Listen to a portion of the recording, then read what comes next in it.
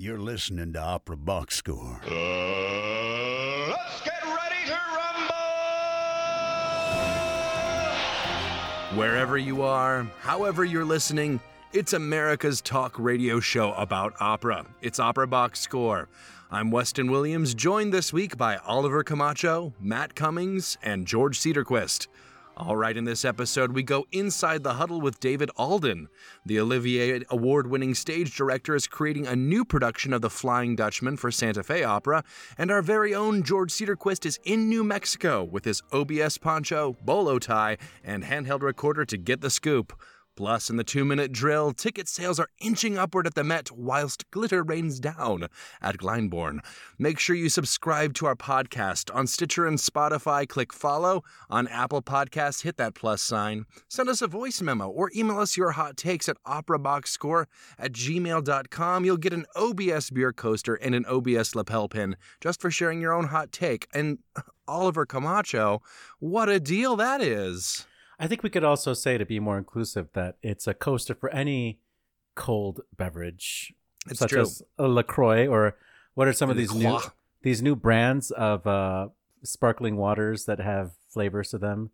Are you talking about like what's the one that's like called like Liquid Death or something like that? I have not heard about that one. Yeah, It's what all the young people are drinking, so Oliver wouldn't know about it. there's one called Waterloo, and apparently the watermelon Waterloo is supposed to be really good. Gets a good I was rating. defeated. You won the war. Matt Cummings, what are you drinking?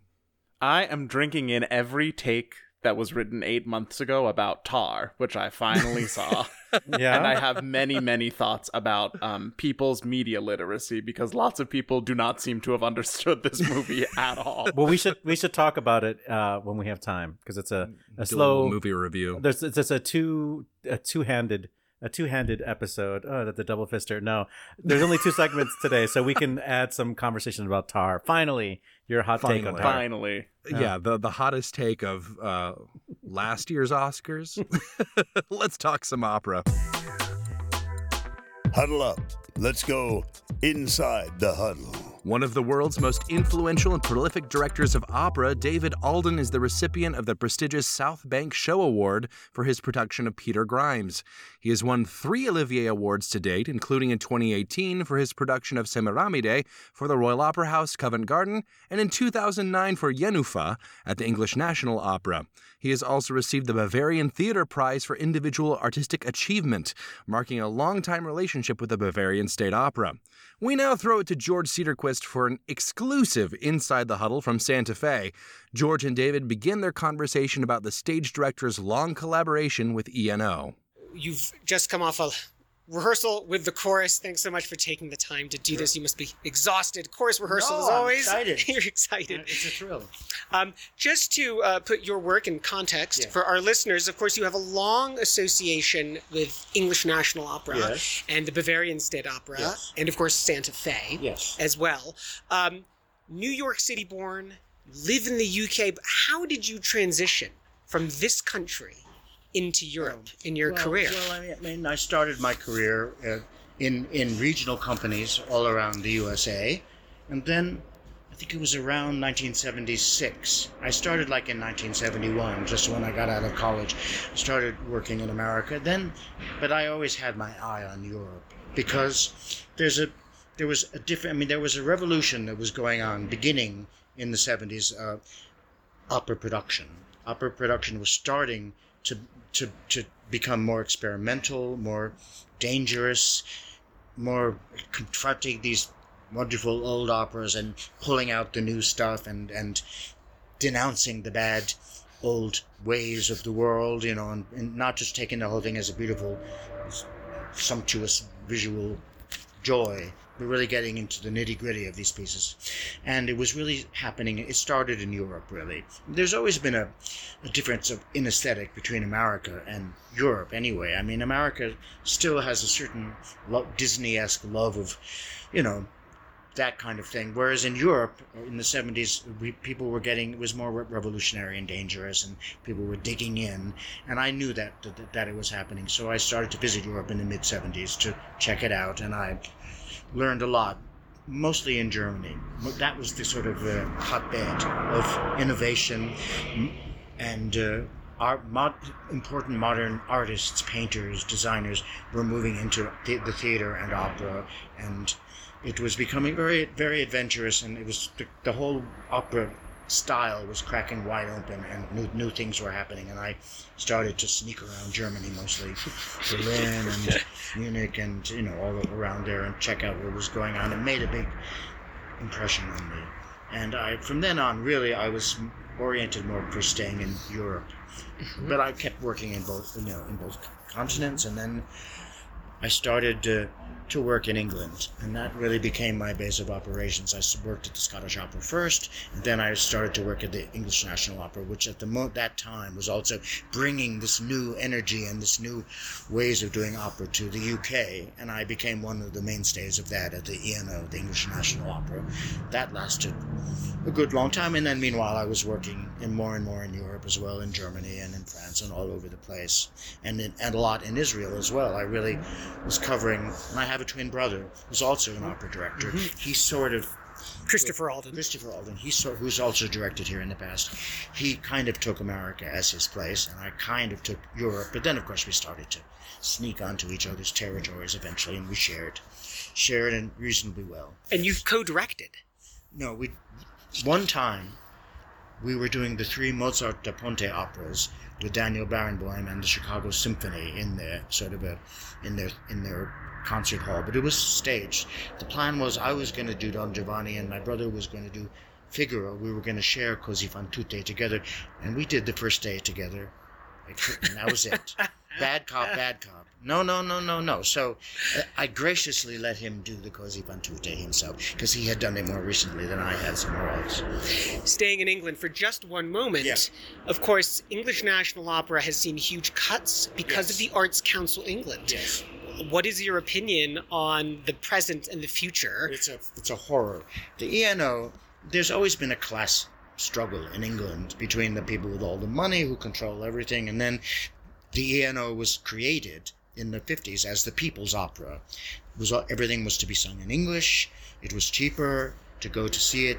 People were encouraged to come, even though opera, had a pretty bad reputation for being snooty, and you had to get dressed up. And the ENO was starting to break that, and the ENO became very successful and really was rivaling Covent Garden, the Royal Opera House, which was the big theater that all the rich people and the business people and then the expense accounts and the governmental figures went to. But ENO started, so there was always a rivalry. I mean, rivalry is healthy on one level, of course, in the arts. It's good to have 2 wonderful companies rivaling each other in the same city. It's very cool, but always was fighting against this in this class war, this eternal in England for some reason.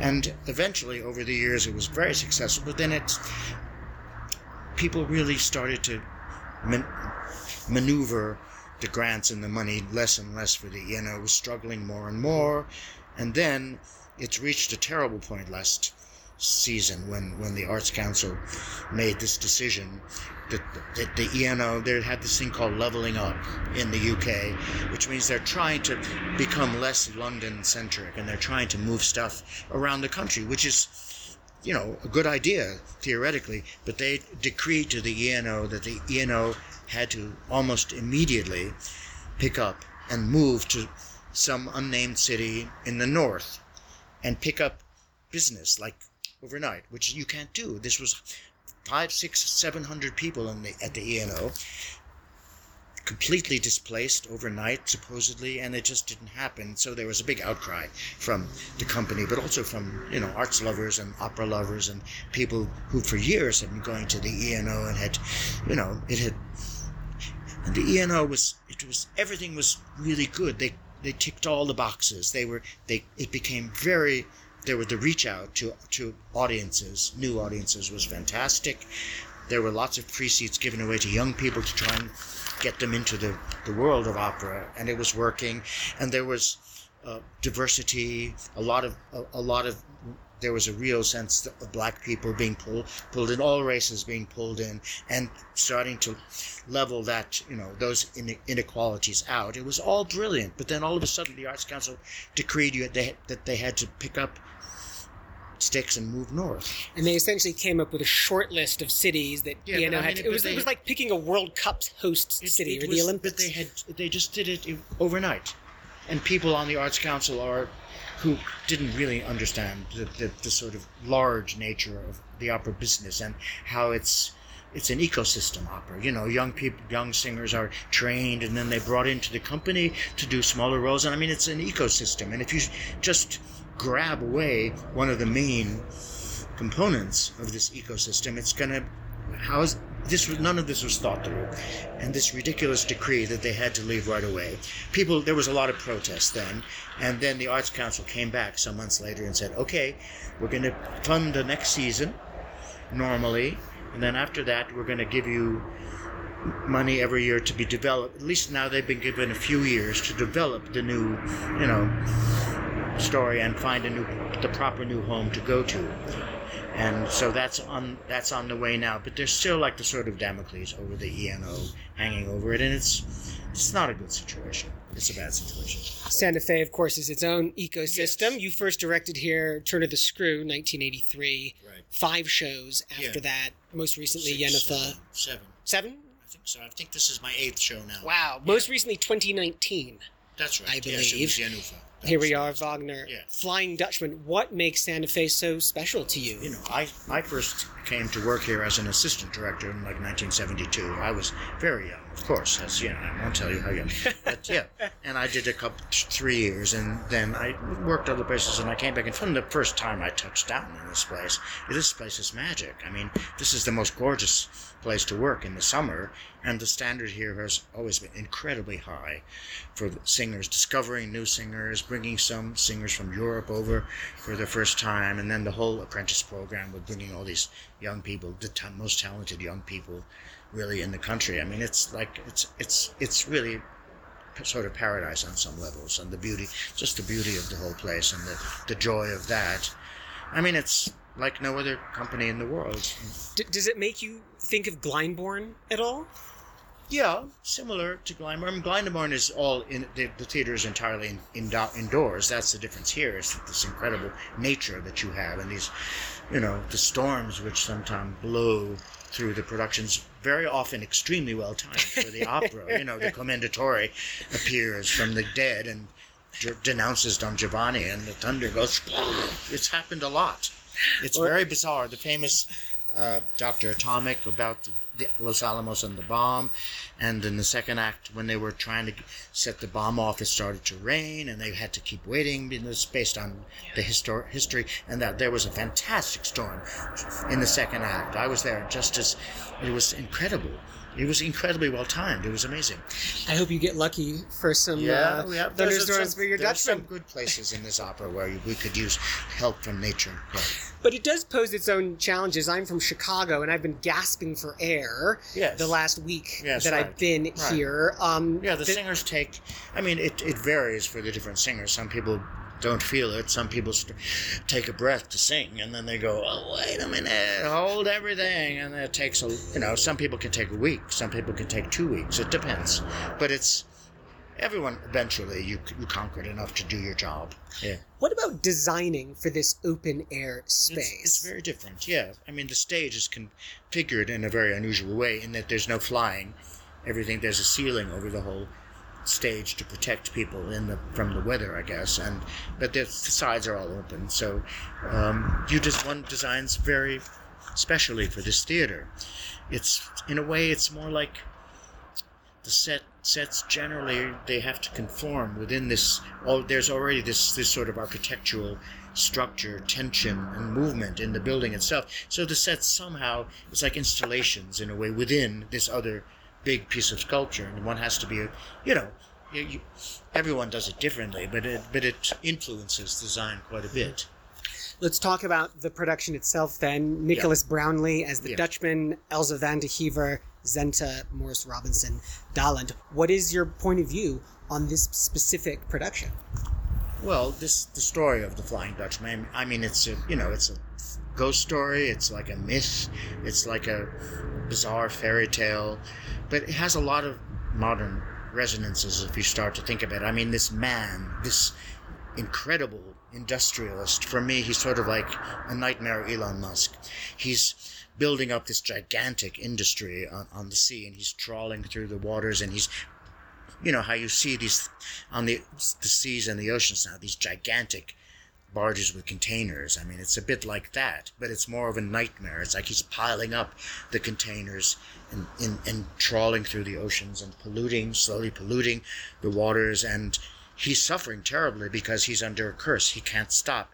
But it's also, one has the sense this is a capitalism running slowly rampant over the world and polluting things, and people are being and it's like the whole world is becoming a machine, and the people in the sailors on Dalan's ship, and then the women who work back on the land while the men are off at sea, everyone is like being drawn into this horrible machine, this capitalistic machine, and they're becoming dehumanized, and they're becoming enslaved, really. And somehow Senta, the girl who has been obsessed by this ghost story since her childhood, and she dreams herself up into this thing in which he appears to her. I mean, he really does come on shore, and he finds the one woman potentially to save him from this eternal curse of sailing. That's the deal with God.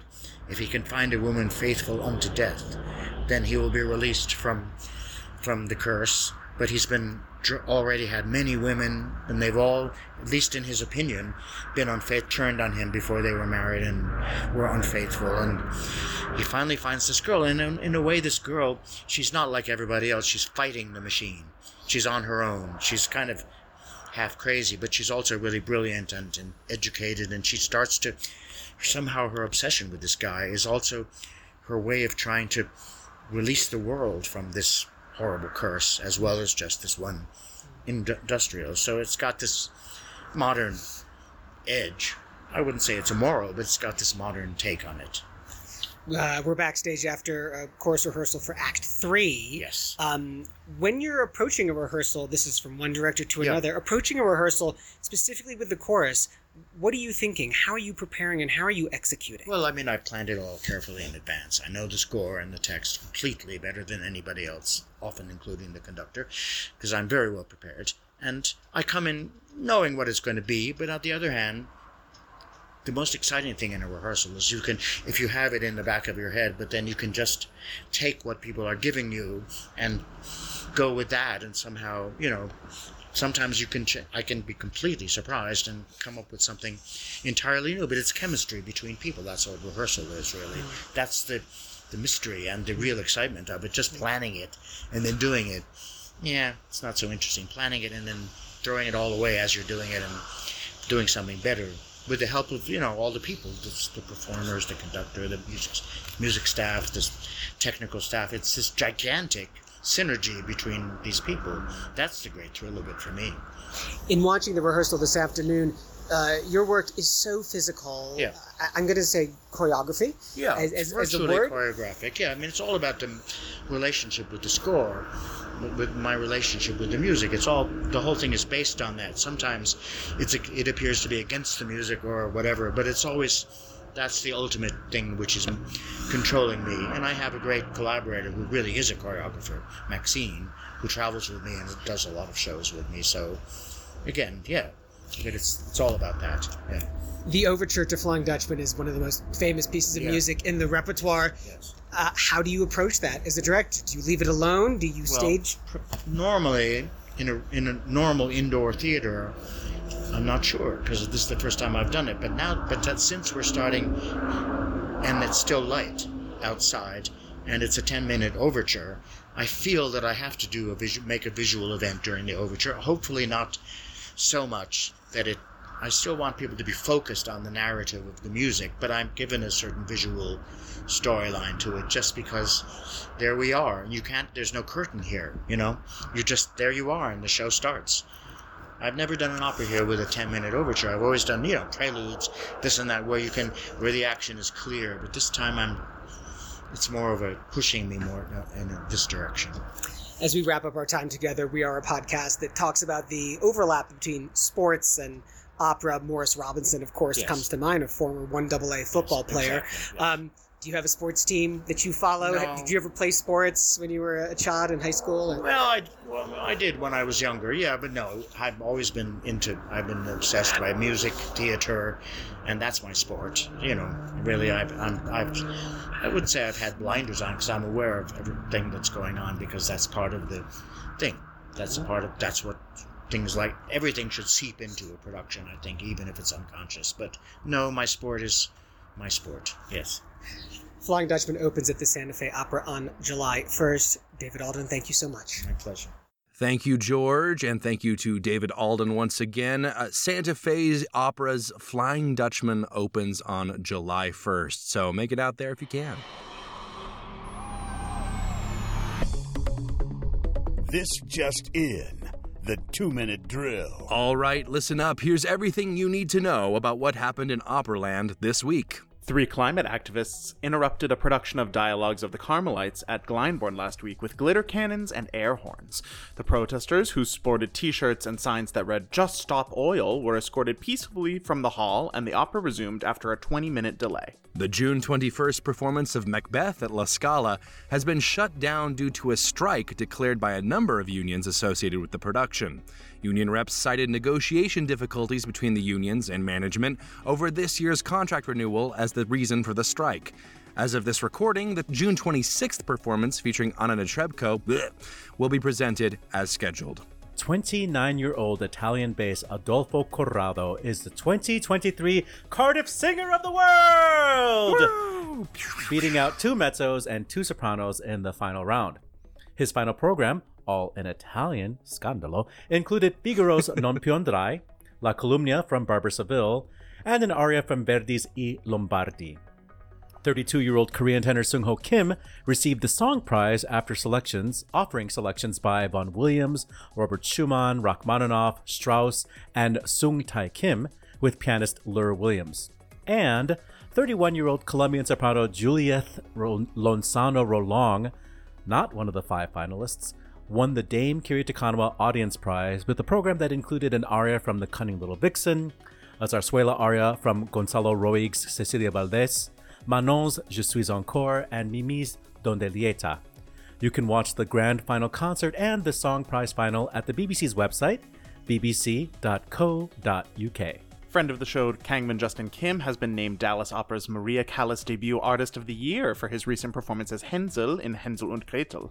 The annual award is given to a single performer each season in recognition of a particularly memorable and outstanding company debut, and is chosen by Dallas Opera subscribers.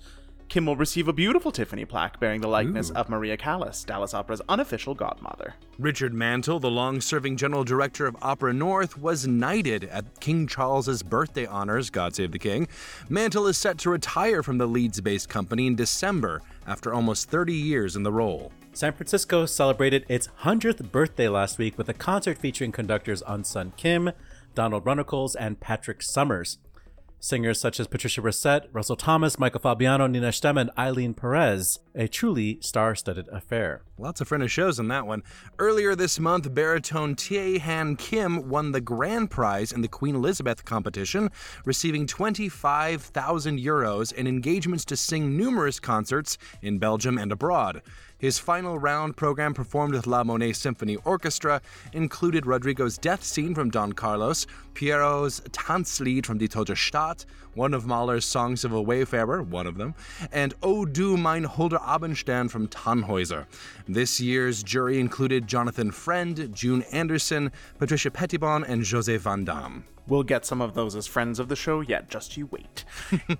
In a follow-up to French contralto conductor Shaming's story, the one that never takes a week off, editors at Diapason, France's classical music industry magazine, have come out against Yannick Nézet-Séguin for, quote, being anxious to show his solidarity with the musicians he directs, at the expense of his colleague Nathalie Stutzmann. Crunching the numbers, the Associated Press reports that the Metropolitan Opera sold 66% of its tickets last season, up from 61% the previous season. Despite the uptick, the house is still shy of pre-pandemic numbers, with 75% of seats sold this season before COVID. On the other hand, the average age for a single ticket buyer has dropped considerably from 50 to 44. In trade news, Austin Opera has given a promotion to principal conductor and artistic advisor Timothy Myers. Beginning in the 2023-24 season, he consolidates his power as the company's music director. Meanwhile, City Opera Vancouver has appointed Gordon Gerard as its new artistic director. He's replacing the company's founding artistic director, Charles Barber, who retired in January. The Academy of Vocal Arts has appointed Scott Gazielik as its new president and artistic director. Gazielik, who has been the Academy's vice president and general manager since 2019, takes over for K. James McDowell, retiring after having held that position for almost 4 decades. Previous jobs for Gazielik include Palm Beach Opera's director of artistic operations, artistic administrator of WNO, and an adjudicator for the Met's L'Enfant competition. On the disabled list, Russian soprano Elena Pankratova has pulled out of Teatro Real's upcoming Turandot. She'll be replaced by Angela Mead in the title role. Pankratova isn't the first to leave the production, however. Nadine Sierra previously canceled due to vocal and physical fatigue. Sierra has also recently pulled out of performances at Carnegie Hall. Elena Garancha has canceled her upcoming tour to Argentina and Brazil due to a leg injury. Isabel Leonard will fill in alongside conductor Konstantin Orbelian while the Latvian mezzo-soprano gets knee surgery. Exit stage right. Italian soprano, actress, and beauty queen Irma Capece Minutolo has died at the age of 87.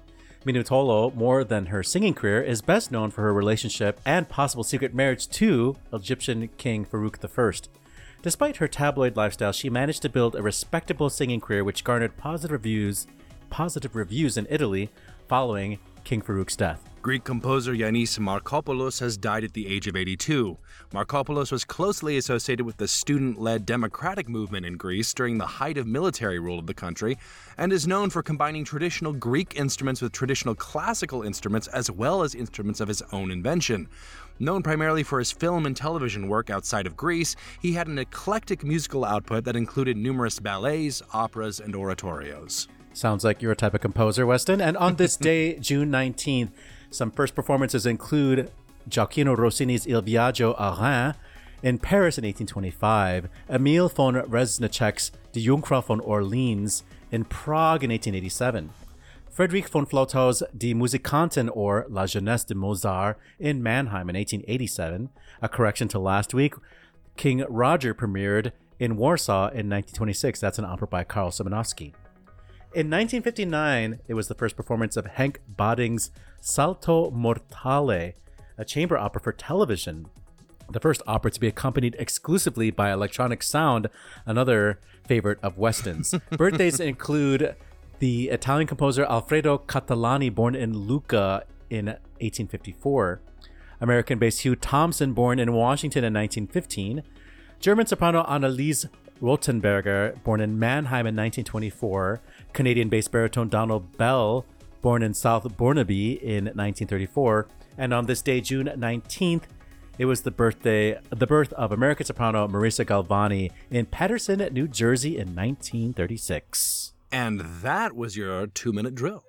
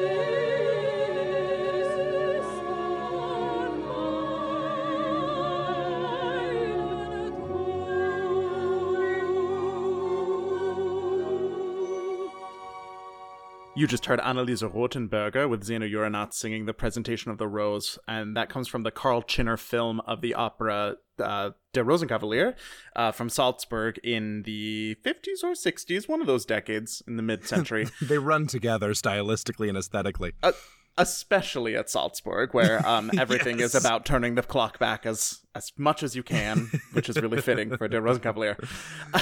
Rothenberger is a really wonderful singer, and she sang everything from Sophie here to Violetta to Lulu, but I really think that this role catches her like at her considerable best. It's one of the most silvery, just purest, floated lines to really ever grace this kind of music. And you should definitely, if you want to hear more, seek out the Arabella recording that she made with Lisa Della Casa. In the duet that the two sisters in that opera sang, it's almost impossible to tell who is who. And it makes the duet so exciting and just really feels like they're channeling the intention of Strauss with all of those like almost interchangeable soprano-ish roles. Right, yeah. Where it's just like a filigree that sits above all that orchestral density. That bubbliness of that sort of later period Strauss I feel like would be great with that. One thing that I am very bothered by in this on this day is that shockingly I've never heard of Salto Mortale, this opera that was the first to be accompanied by electronic sound. And I did some digging, and I cannot find it anywhere. And this is going to keep me up at night. So I'm putting it out there to our listeners. If you can send me a recording of Salto Mortale by Hank Baddings in any format, I will take reel-to-reel. I'll buy a reel-to-reel player. Dutch OBS Hive, rise up! I will send you 2 OBS lapel pins, and one for each 2 lapel. Yeah, it's perfect. That's all you need. One other thing I was bugged by is this protest here. I am all for stopping oil as well, but seems to be the latest in a long line of the protests from the school of thought of disrupt something artistic.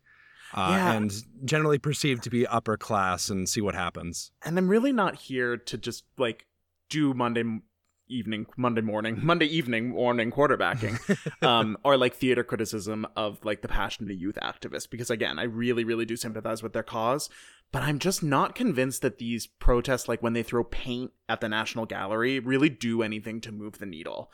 And I think it's much more likely that that it makes the movement look hysterical.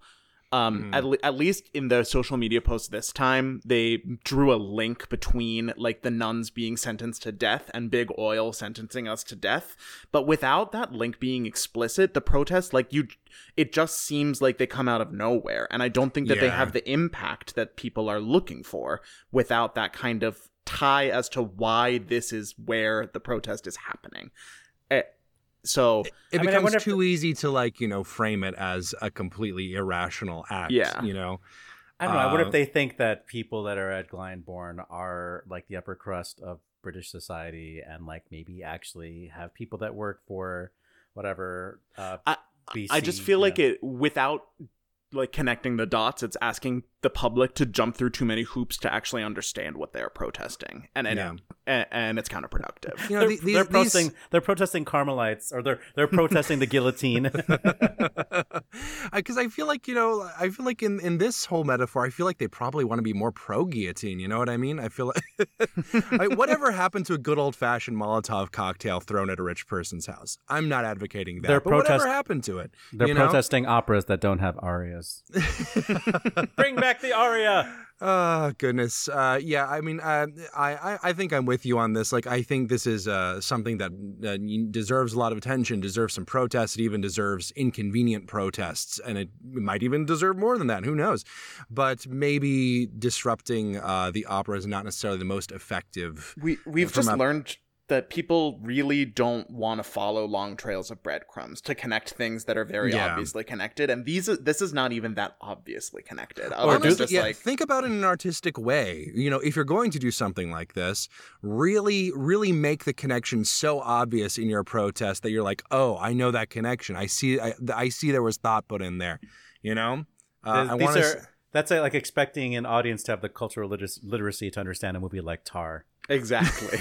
Which, as we know, when all you have is a hammer to talk about cancel culture, everything looks like a nail, even things that are explicitly about abuses of power.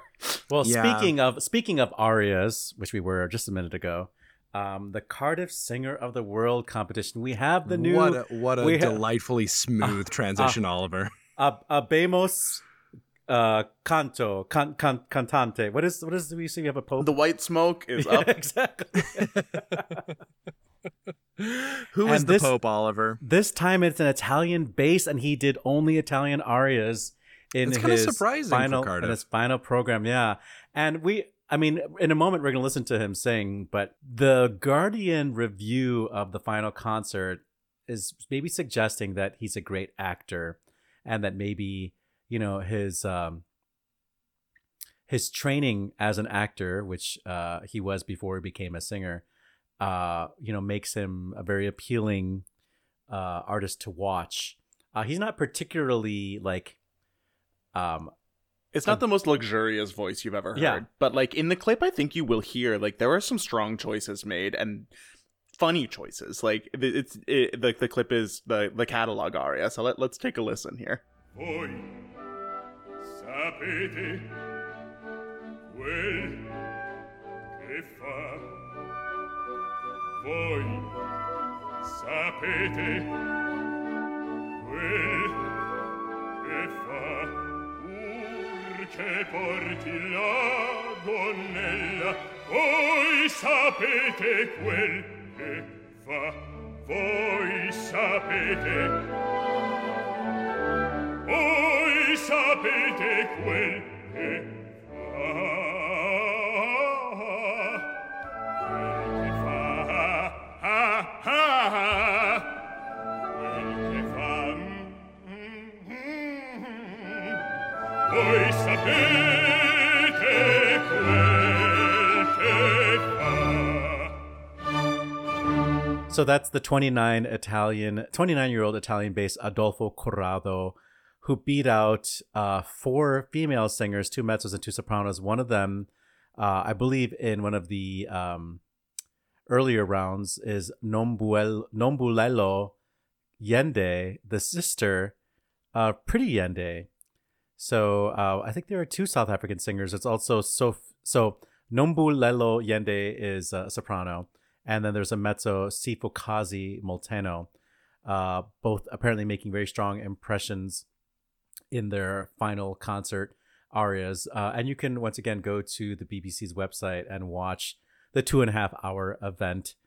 I want to mention that the adjudicators for this competition include Kiri Takanawa. Who? Yeah, I know. Bernarda Fink is one of the adjudicators. Also the composer Erilyn Wallen, and Rosemary Joshua. So that is a somewhat intimidating panel to sing for. We're going to talk about another panel in a moment, but we should also mention this audience prize, which this year does not come from the 5 finalists. It comes from one of the earlier rounds. That was interesting too. Yeah. And this is the prize that is voted for by the people watching at home.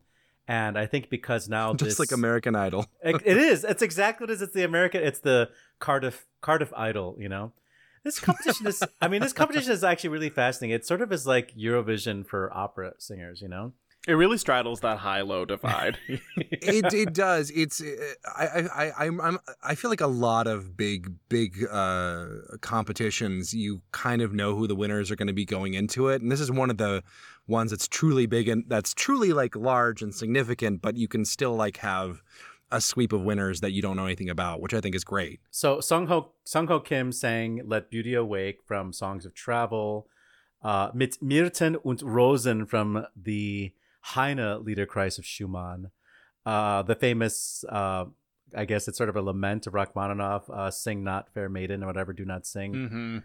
Mm-hmm. Morgan, audience pleaser. And then something in Korean called Dong Simcho.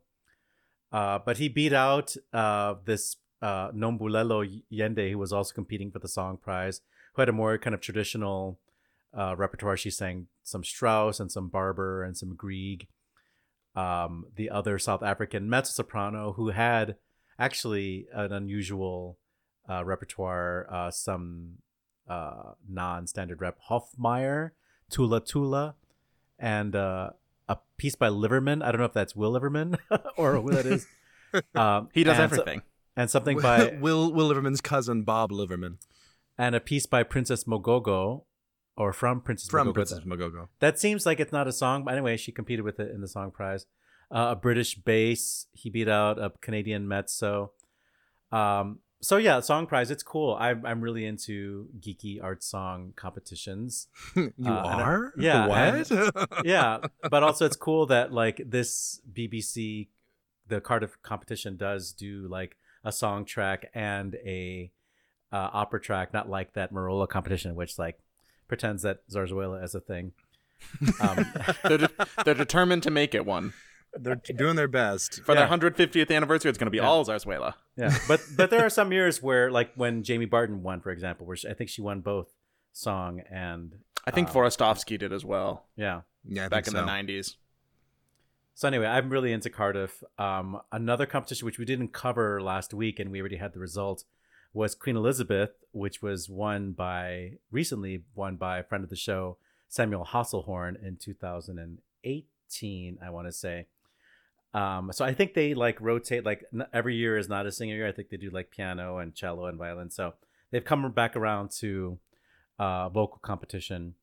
And this was won by, who was this guy? A tenor? Taehan Kim. Yeah. He's a baritone. Korean baritone. And this one comes with money. This one you get but does it come with a beautiful Tiffany likeness of Maria Callas? I know. Really, every contest should. Yeah, this one comes with like engagements to sing concerts. I mean, I think the Cardiff one is more prestigious, but I think there's more like deliverables, like more like actual like tangible prizes you get from Queen Elizabeth. They give you money and they give you gigs, which is all we want. We want money gigs. And gigs. Yeah.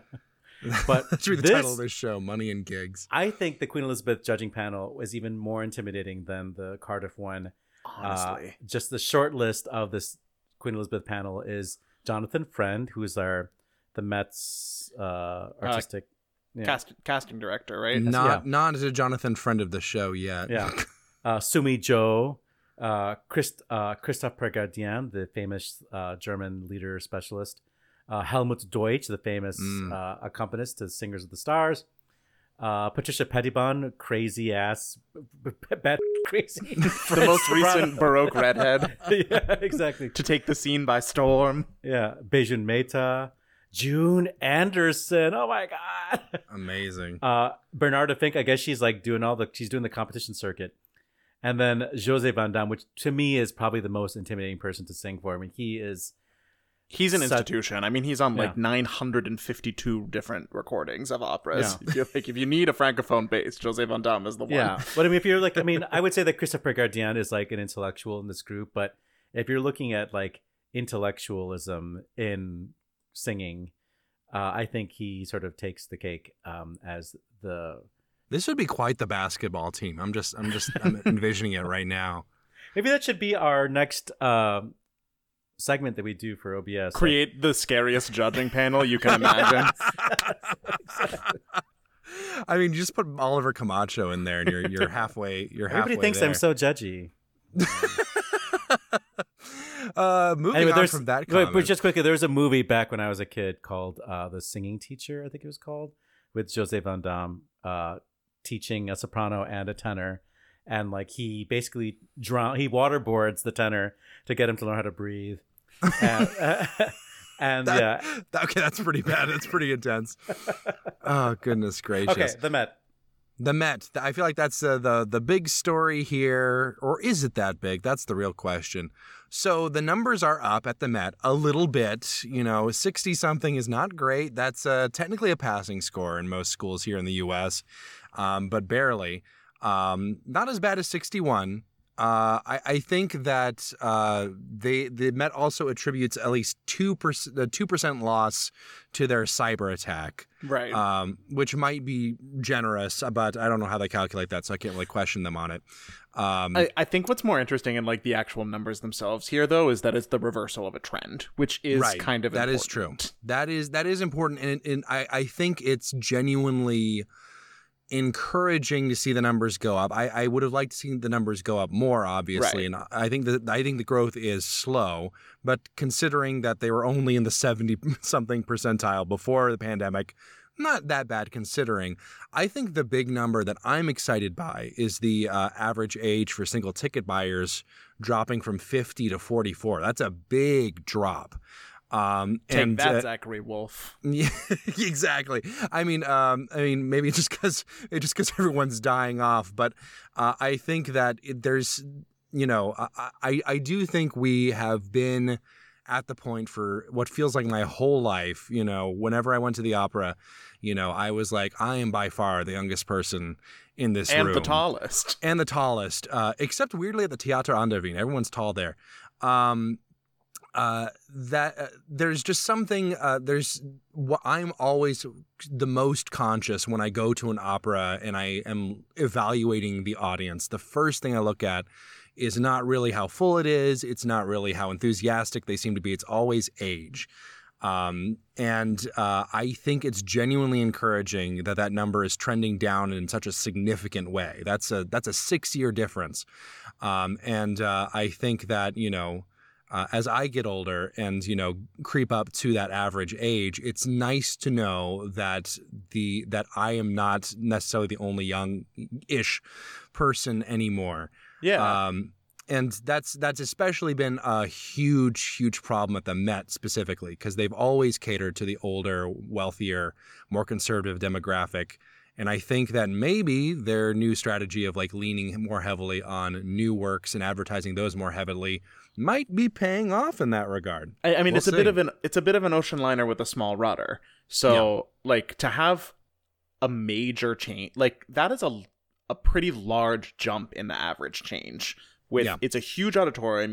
And just the way numbers work, that means that they have really brought in a lot of young people to the opera who were not previously going. Yeah. And so the question is going to be, can they get them to keep coming back? That's the trick. And that's the thing we've talked about before with a lot of, when they announced their new season they're playing all the same new operas again. Like, will they come back a second time? That's the question. Maybe they will. Maybe they won't. I think we're kind of in uncharted territory for a company of this size. At least, we haven't seen this much new work at the Met since probably pre-World War I, I think. Yeah, since they were premiering La Fanciulla del West. Exactly. Well, I mean, that's the reason, a little piece of history for you. The reason the Met has been a conservative house is because World War I hit, German works got banned, and because Germany was the heyday of the place where new opera was coming from, they never really went back to new works after World War I, and it has basically stayed that way until literally this year. I think you have a dissertation thesis there, Weston. I think that's fairly common knowledge if you're into the very specific sorts of things that I'm into. So maybe it's not common knowledge, but I do think that is an important. I just think it's exciting because we are at like a big turning point in Met history and by extension American opera history. Because we definitely can't go back to the days of the Faust Spielhaus, which is the nickname that it was given in its early days because they apparently just wanted to do Faust all the time. For the record, I think Romeo and Juliet is a much better opera than Faust. It absolutely is. You're right, and you should say it. I think, we don't need to go back to the Faust days, but maybe we can go back to the days of Otto von Bismarck when the Met was doing new relevant works. So, I think that's a very interesting trend. I'll be excited to see. I hope those numbers keep going up. I think it would be, I think it's encouraging. Numbers are still low. I just hope the endowment holds up long enough to get that new audience that they desperately need to survive. Good call, bad call. That's right now. Good call, bad call on Opera Box Score. Good call, bad call. That's how we end the shows around these parts. Let's start with Oliver Camacho. Not to make this the Santa Fe Opera episode, but I want to good call Santa Fe Opera for doing a press release on their apprentice technicians for the 23 season. They've announced 86 apprentices who work in audiovisual, costumes, production, stage crew, wigs and makeup, scenic arts, properties, electrics. That's cool. And I think that, to just highlight those young people who are, getting their own career, trying to start a career in not singing and not stage directing, which I think are the apprentices who get called up more often. I think it's a good thing. So you guys keep doing that, Santa Fe Opera. That's the end of it. So I forgot I was George in this scenario. Yeah. So Matt Cummings, you're next. You're too used to not talking during good call, bad call because he won't let you. So I went home to Pittsburgh this weekend to see my family, and while I was there, I checked out a record store that's like a 5-minute walk from my parents' house that apparently was written up in Rolling Stone about a decade ago as one of the best places to buy vinyl in the country. And I can second that because it's one of these stores where you like walk upstairs and you walk into this room where there's nothing, and then you turn left and there are more records than I have ever seen in one place in my entire life. It just keeps going and going and going and going. And there's a huge room in the back full of all classical records. And I flew, so I couldn't buy as many as I wanted to, but next time I drive home, I am taking several milk crates and buying this place out because they had really, really good stuff, including a recital disc from Elizabeth Schwarzkopf that has given me the inspiration for a biopic where she is played by Kirsten Dunst. Listeners, we're gonna share this photo in the show notes. Like, it is uncanny. It is very uncanny valley, perhaps even. Very spooky. I have a bad call. So there is a very tenuous opera connection because this did happen as I was listening to Ellen Reid's Prism on a walk near where I live. And it is red-winged blackbird nesting season here in Chicago. And there's one little bastard who is taking that very personally and attacking everyone as they walk by. And I did not know this while I was listening and trying to enjoy Ellen Reid's Prism. And I was walking, and all of a sudden, I get smacked in the back of the head by the angriest bird you've ever seen in your life. And the next thing you know, I'm running down the road trying to get away from this terrible, terrible bird. And I think that's a bad call. That might just be me. All right, that's it for this week's edition of America's Talk Radio Show about opera. Make sure you subscribe to the show wherever you get your podcasts. Send us a voice memo or email us your hot takes. operaboxscore@gmail.com is the email address. Find links to stuff we've talked about at our website, including that lovely picture of Kirsten Dunst. operaboxscore.com is the website. That's also where you can put your money where our mouths are. Give back to the OBS on our donate page. Your announcer is Norm Woodell. Your creative consultant is Oliver Camacho. And your audio editor is me. For co-hosts Matt Cummings and George Cedarquist and our guest David Alden, I'm Weston, asking you to continue the conversation about opera as you finally garner positive reviews following the death of your secret husband, King Farouk I. We're back with an all-new show next week where you'll get more opera headlines, more hot takes, and more beautiful etched crystal plaques bearing the likeness of the Greek-American soprano we claim as our own godmother. Join us.